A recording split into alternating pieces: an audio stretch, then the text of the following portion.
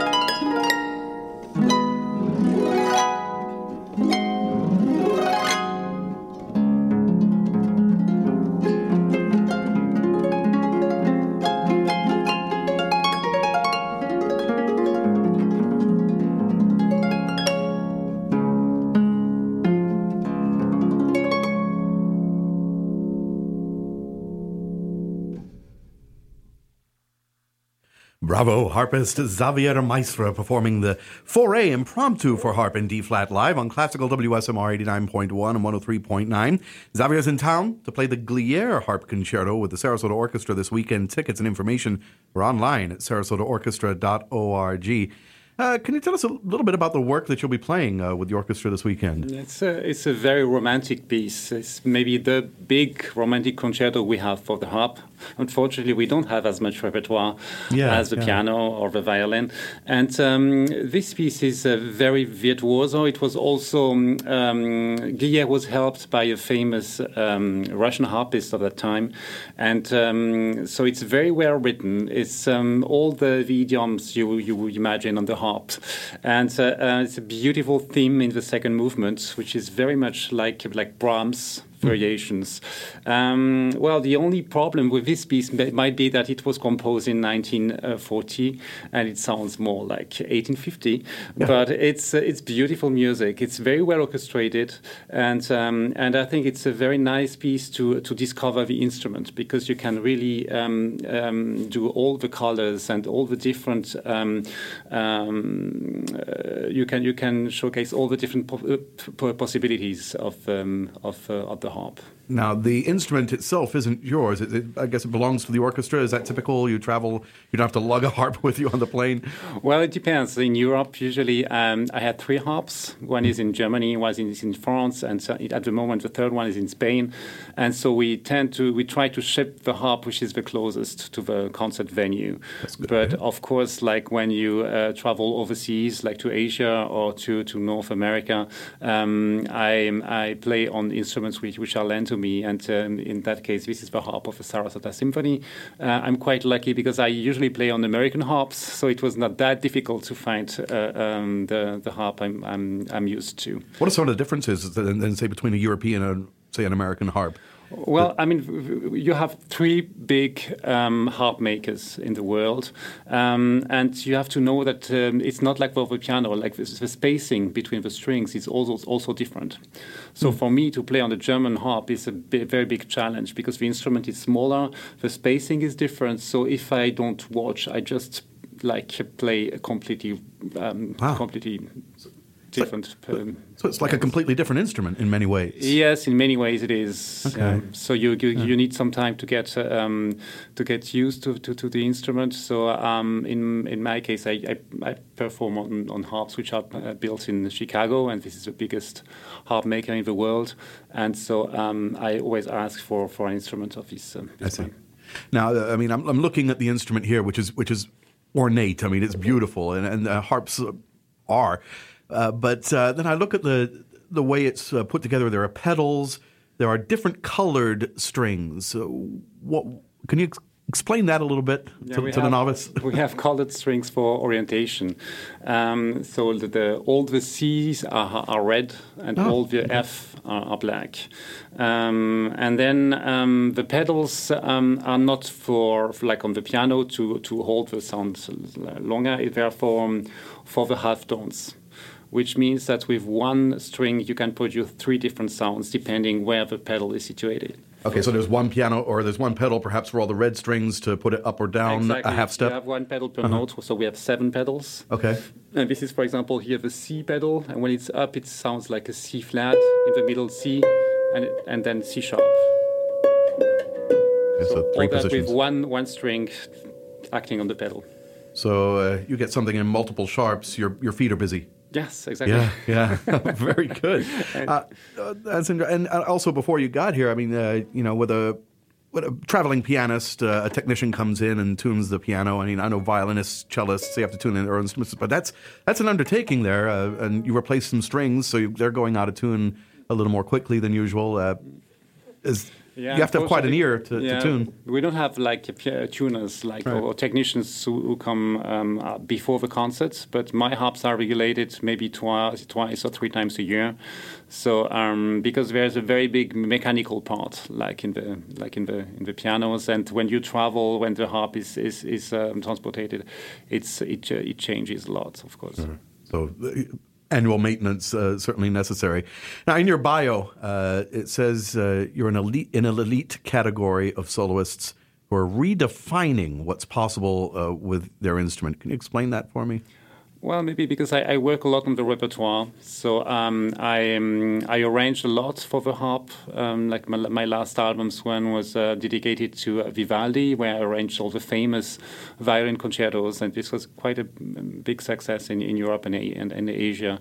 And I'm also playing Mozart piano concertos on the harp. With the harp. Yes, or accompanying very famous sopranos in the biggest houses for song evenings. So this had never been done before on the harp. So I try always to find new ways and to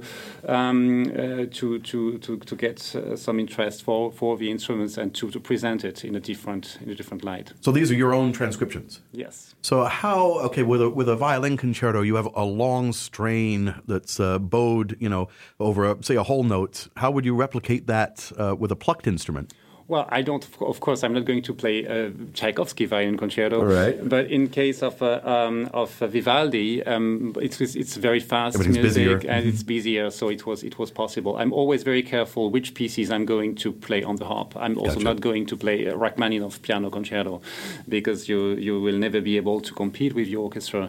But very often the pieces sound different, and so for people they like to rediscover famous pieces. In a different light. All right. We're speaking with Xavier de Maistre, who's in town for a concert with the Sarasota Orchestra this weekend, concerts. He's going to play the Gliere Harp Concerto, but right now a showpiece, at least it sounds like it's going to be a showpiece. This is an arrangement of Carnival in Venice by Godefroy. Mm-hmm. Yeah, it's like Godefroy is a little bit like our Paganini. Mm-hmm. And you have like Carnival of Venice for almost all the instruments. Paganini did it for violin. You have the piano version. It's a very famous theme, and it's I think it's a way to show all the virtuoso possibilities you can on the harp. All right, well, let's enjoy it. Here it is live with harpist Xavier de Maistre performing on Classical WSMR 89.1 and 103.9.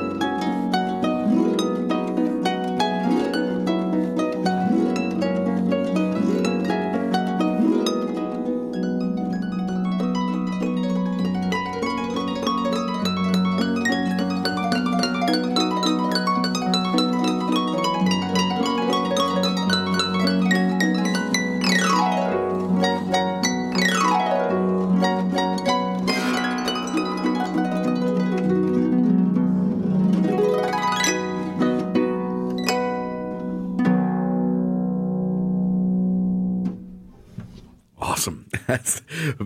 Xavier de Maistre performing Carnival of Venice by Godefroy live on Classical WSMR 89.1 and 103.9. Xavier in town to play the Gliere Harp Concerto with our Sarasota Orchestra this weekend. Tickets and information online, sarasotaorchestra.org. You have a new recording coming out soon, yes? Yes, I have a new recording with Slavic music and arrangements of Moldau by Smetana. So you're doing the whole Moldau, which is usually fully orchestral. Exactly, on one instrument. But it works, and it's I have been asked for a long time to record it, so this is done. And also very beautiful pieces also by Dvorak or Tchaikovsky. And great, I can almost hear that. Water flowing, a river, harp, it works. Yeah, it's right. Looking forward to that. When's the release? In April. April. Okay, we'll look for that in the mail and we'll put it in our schedule for sure. Thanks so much for stopping by today. Really appreciate it. Thank you. And best wishes this weekend with the Sarasota Orchestra. Very much looking forward to it. Xavier de Maistre visiting our Sarasota Performance and Broadcast Studio. Thanks to Dustin Hapley today for engineering our live performance.